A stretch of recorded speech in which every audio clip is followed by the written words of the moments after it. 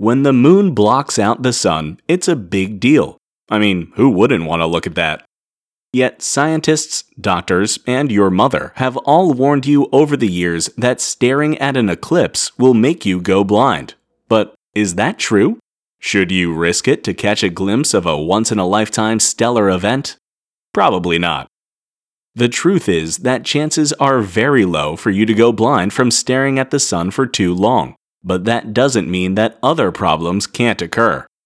See, the sun produces visible light, obviously, as well as infrared light, but the really damaging stuff is ultraviolet light.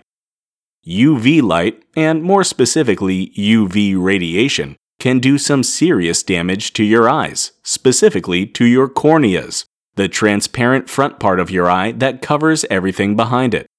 UV radiation can basically give your corneas sunburn, which is exactly as painful as it sounds. But that's not all. Keep looking at the sun for too long, and the light will burn out the photoreceptor cells in the retina towards the back of your eye, which can cause something called solar retinopathy, which is when too much light burns a hole through your retinal tissues, causing blurry vision and sometimes even a permanent spot to appear in your vision.